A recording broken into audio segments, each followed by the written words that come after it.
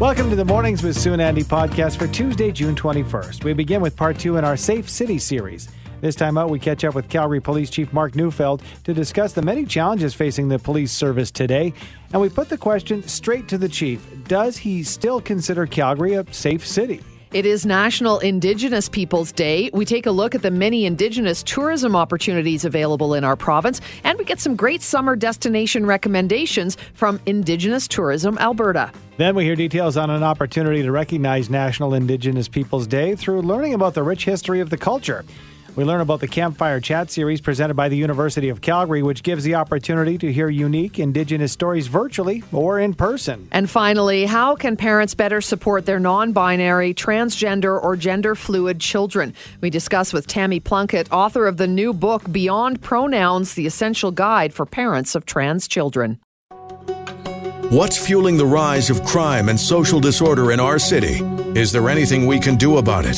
770 CHQR presents an in-depth conversation, Making Calgary a Safe City.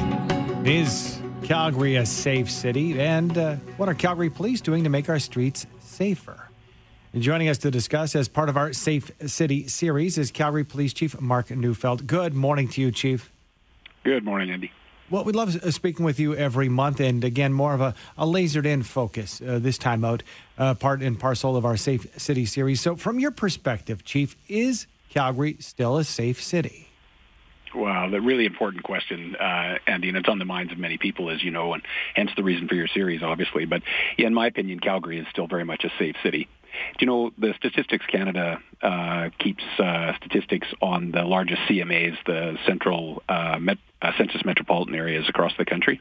And so, you know, Calgary generally tracks, I would say, middle of the road around, rates of violent crime and also property crime and then overall crime severity. We're usually at or around, like I say, the average there for the country. So we haven't changed a lot in terms of overall rankings. But I can tell you over the last decade, for the first half of the decade, probably 2009 to 2013, crime in Canada and Calgary was on the decline. And ever since 2014, we have seen a fairly steady uptick. But we've seen that right across the country and including here in Calgary.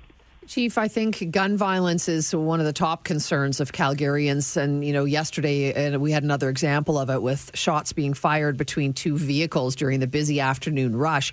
And this happened not too long ago as well. And that time it took the life of an innocent bystander. So what are we doing about gun violence? How does the police force work to try and curb what's happening there? Yeah, we've seen an uptick, Sue, and it's a great question. And we have been actually out, publicly flagging this and talking about this since earlier this year. So over the last 5 years, we've seen, I think, a pretty wide range in terms of the numbers of shootings in the city. And I want to preface this by saying that, one of these is one too many. But the reality of it is in a city of 1.3 million, we're always going to have some. So over the last 5 years, we've kind of ranged between a low of 46 and a high of 112. So an average of around 85.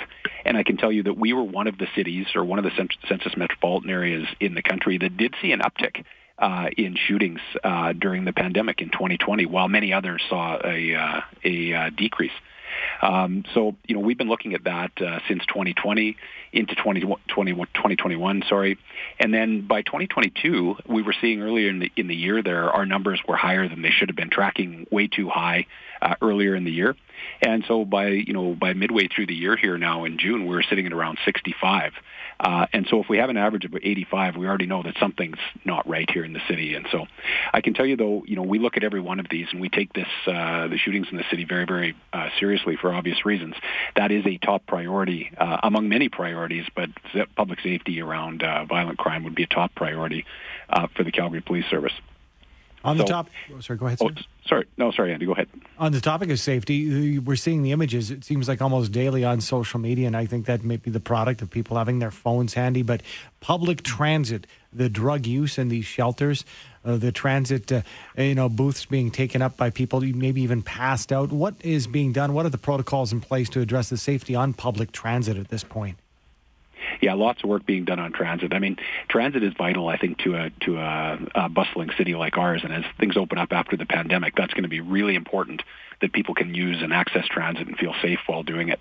I can tell you that if you look at the numbers prior to the pandemic, so in 2019, we actually saw higher levels of crime and social disorder than we're seeing now on transit, believe it or not.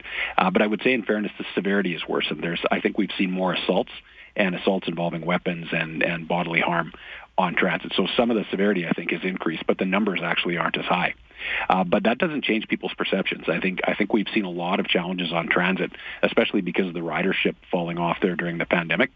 So we're working with the transit peace officers and city partners there to make sure that we have a visible presence on transit, and we're conducting operations to make sure that we're dealing with the disorder issues that we're seeing on there. You know, I think there's a small number of people that are accounting for a large amount of the concern that's being expressed, and so we're taking an intelligence-led approach there, where we know sort of who's the disproportionately involved, which stations are the biggest concern, and when in terms of which time of the day, and then making sure that with our partners we're in those spaces to try to help people feel safer on transit. Chief, in your view, as the head of the Calgary Police Service, if you could wave your magic wand and get all the money you wanted or the support you wanted, what would you do? What can police do to try and increase safety in the city, to get these so-called bad actors off the street, maybe engage more with the community? What is the answer that we need here? Well, I think it's a systems approach, Sue, mainly. I think, the police have a space here with respect to the intractable issues that exist. But I think, like all big cities, we've got issues right now with folks with mental health. We've got issues with addictions. We've got issues with poverty and homelessness. And these issues are playing out in public spaces, including our downtown, including on transit property. And so, it's all fine to say that, it's more of a public health issue and that type of thing. But the reality of it is there's a good number of people who they're either too ill or too addicted to understand that they need help, or they don't want it. And so I think there needs to be a good coordination there between police and the justice system, between health and social services. So the folks that need help and that are open to getting assistance to be diverted from the criminal justice system, that's a perfectly good response, and we should be focused on that. The reality of it is there's a lot of people out there that are taking advantage of the situation, and they're not open to it. And so there needs to be a justice system response. What has happened, I think, during the pandemic is we've had capacity issues in the justice system. And so our partners in the prosecution service and the courts have had to understandably prioritize violent crime for all the reasons that we've talked about here. That's very important. But some of the other issues, the disorder issues and some of the acquisitive property crime, the theft from autos and the theft of bikes and these types of things, those smaller crimes have actually gone sort of unprosecuted and that type of thing. And so I think there just needs to be that level of coordination and make sure that we know who can be diverted from the system and who won't be. And if you won't be, then I think that's more of a police response and more of a justice system response.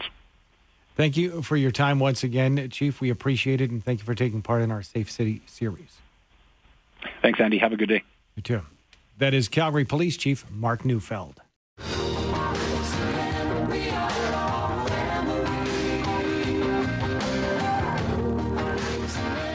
The high price of gas has a lot of us keeping our holiday plans closer to home. So we thought, with today being Indigenous Peoples Day, maybe a great time to discover some of the Indigenous experiences that we have, luckily, right here in our very own province. Mackenzie Brown is the Director of Development at Indigenous Tourism Alberta, and she joins us this morning. Hi, Mackenzie. Thanks for being with us. Thank you so much for having me. Can you give us a bit of an idea just how big the Indigenous tourism sector is in the province of Alberta? Yes. So actually in Alberta, we have 206 Indigenous tourism member businesses. So that means 206 unique Indigenous experiences that you can take part in all the way across the province. Incredible. Let's talk about the times that we are in. And I know after 2 years of the pandemic, Canadians are wanting to get out there and have a holiday. Are you seeing that impact in the Indigenous tourism industry itself? We absolutely are. When we looked at 2019 prior to the pandemic, there was some research that was done. And so we found that 1 in 3 international tourists wanted to take part in an authentic Indigenous tourism experience. But since the pandemic has taken place, it's 1 in 2 Albertans. So that's 50% of the population in Alberta itself. Okay, so you've got a great website, indigenous-tourism-alberta.ca, and it's an amazing resource for any Albertans looking for a unique holiday. You mentioned 206 options. So what kinds of activities are available for us to check out? So something that I love about Indigenous tourism is it is so diverse. And there's something for everybody, whether it's culinary experiences to museums and cultural centers to small, intimate experiences where you get to just sit around a fire and chat with a storyteller. You can go on a guided hike. You can go and stay in a teepee overnight or a Métis-style trapper's tent. So whatever your interests are, there is an Indigenous tourism experience for you. And Mackenzie, when you look at the price point, I'm assuming, obviously some of these might be overnight excursions or having you travel a little further from your home. But generally, is there something for every budget? Are there free things that people can take advantage of if they're in the areas?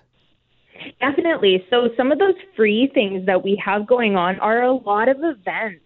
Events weren't able to happen the last 2 years. And so we're seeing just a ton of things that people can take part in, whether it's learning about treaty days or international or Indigenous tourism and National Indigenous Peoples Day, like right now. There's also a ton of powwows that are going on. So if you're interested in any of those event postings will be on Facebook, or you can also find them at our website. I think it's great to recognize today and what it means and why we all need to pay attention to this day. But, these are things that people can do year round in the province of Alberta as well. Absolutely. And a lot of our experiences are throughout the year, so you can take part in things during the winter as well.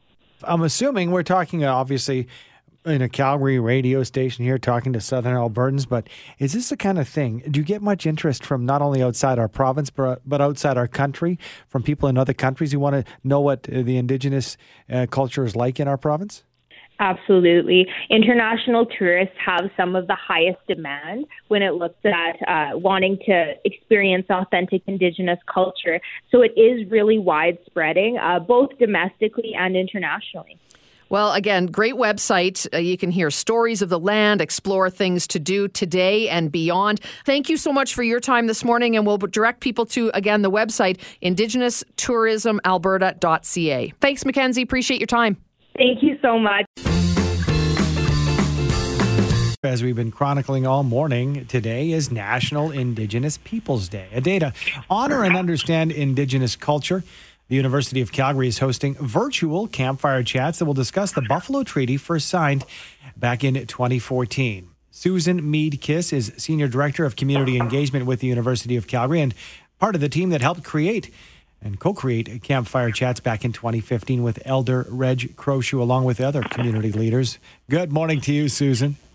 Good morning. Thank you for reaching out today. Thank you for being here with us. So this is the 7th annual Campfire Chats hosted by the university. If you could talk about the concepts of sharing stories around a campfire and why that setting is so important.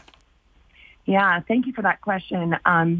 When the university was approaching its 50th anniversary celebrations back in 2016, we recognized it was a really important opportunity to tell stories and to listen and to learn from different cultures and other ways of knowing, doing, being, and connecting. And we wanted and felt a responsibility to engage more deeply with members of our Indigenous community. And back then, we were also in the process of co-creating our Indigenous strategy, Itapato. And so Campfire Chats really was co-created in partnership and in reciprocity with Elders Reg and Rose Crowshoe and other elders in the Southern Alberta area and Treaty 7.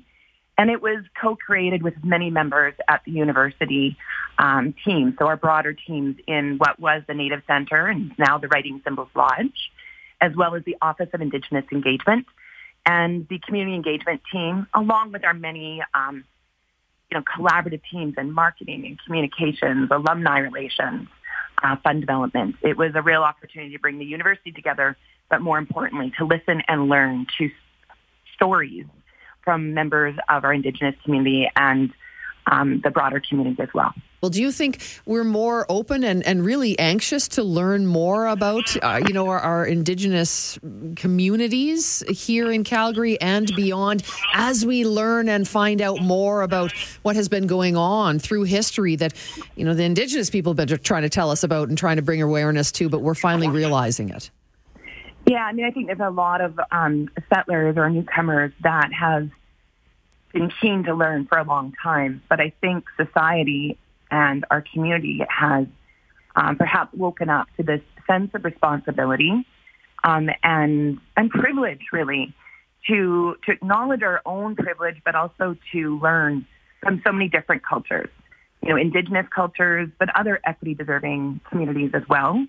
The Indigenous stories that we are learning about, and we've been so blessed to learn about throughout the 7 years of Campfire Chat on this National Indigenous Awareness Day, has really helped us recognize that dominant ways of knowing are not the only ways of knowing, and learning with Indigenous communities and learning from Indigenous communities and honoring that knowledge is both a privilege and a responsibility. Just before we let you go, Susan, where can people hop on to register? Where can we check out this Campfire Chat? Well, we will be at TELUS Spark today in person. We have a maximum amount of people that have already expressed their interest and confirmed their attendance, but it's also available through a webinar and virtual, of course, in our hybrid world. And I believe you have the registration information. There's still time to register. And we are really looking forward to such a beautiful day, solstice, and coming together with a couple of hundred community members, broader community members, and community members from the university, and seeing so many people online. I do want to also recognize our partners at TELUS Spark and also our Alumni Association and TD Insurance, who have helped sponsor this program. And we're thrilled with the partnership that has helped this program grow and thrive even through the pandemic.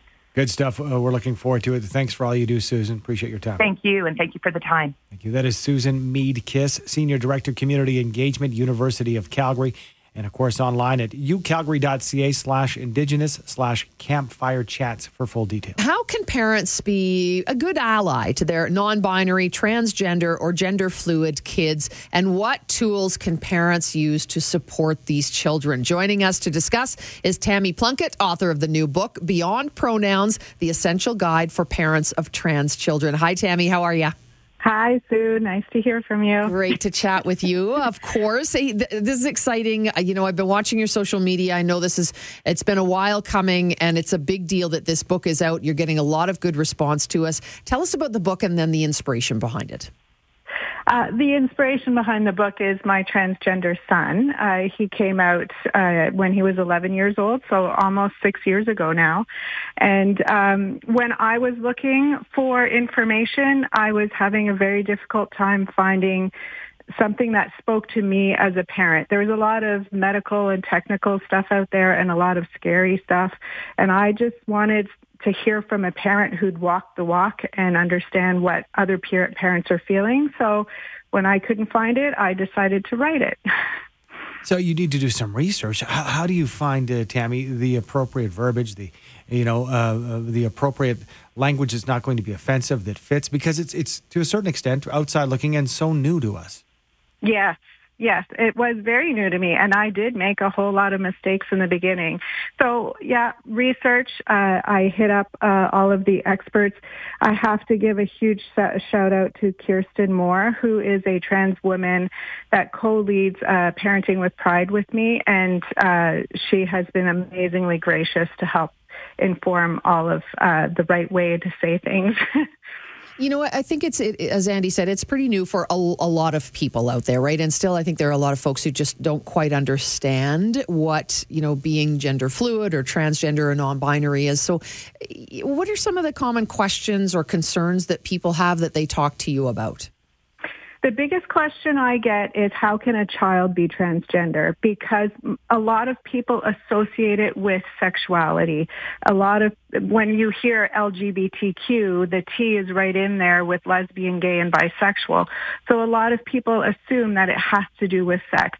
And gender identity has nothing to do with sex. Children understand gender as early as 3 and 4 years old. And if they know at 3 and 4 that their gender doesn't fit what mom and dad assigned to them when they were born, then they speak up. And then sometimes they speak up closer to puberty when their body is changing to a body that doesn't fit what is in their mind. So transgender and gender identity, non-binary, gender fluidity, all of that has to do with what we think about ourselves and how we dress and speak and present ourselves in the world. Within the description of your book, Tammy, it does indicate that you offer gentle guidance through the first 100 days and beyond. And that sticks with me in the sense that this isn't a one-stop shop, a conversation and you're done, or over a couple of days. These things take time, don't they? Oh, yes, it does take time. And that was an expression that we used a lot in our family, is this is for now, not forever, in terms of the wait. My son wanted a beard at 11 years old. He wanted everything to happen quickly. And nothing happens quickly. And in those first 100 days, it truly is a social transition. It is using the right pronouns and names and changing the wardrobe. But the other important thing is for parents to take time to process and to give themselves grace and to do that processing away from their child so that they're not putting the burden on their child. But that all happens in those first 100 days. You know, and you mentioned the word burden in it, and it's got to be hard for, these kids who are really kind of born into the wrong body, right? But as you say, it's really difficult for the parents too. And that is a journey of its own. So do you deal with that within the book as well, Tammy? Yep, right in that first chapter, because that really was what was missing for me. Was I went through a grieving process and I couldn't see anyone else doing that in the public eye. It was either sending their kid to conversion therapy or pulling out the pom-poms, and I needed to know that other parents struggled too. I went through a mourning process, so I did that away from my child, and in this book, we start right away with all of the emotions. And there's some happy emotions too, right? It's not all negative and sad. But even the happy emotions, we don't want to impose those on our kid because they have to go through their process and they have to go at their rate. Chance for a quick plug here, Tammy. I believe the listeners will have a chance to meet you today at the Indigo at Crossiron Mills. Is that right? That's right. I'm going to be signing some books and fist bumping, not necessarily shaking hands. And hey, congratulations. I know you're doing the media tour. You'll be on the Marilyn Dennis Show and The Social and really spreading the word. And I think it's such a crucial message these days that you're sharing, and from a parent's perspective and also from your son's perspective. So thank you for joining us and telling us a bit about it. And people can find more on your website, TammyPlunkett.com. And again, the new book is called Beyond Pronouns, The Essential Guide for Parents of Trans Children. Thanks so much for joining us.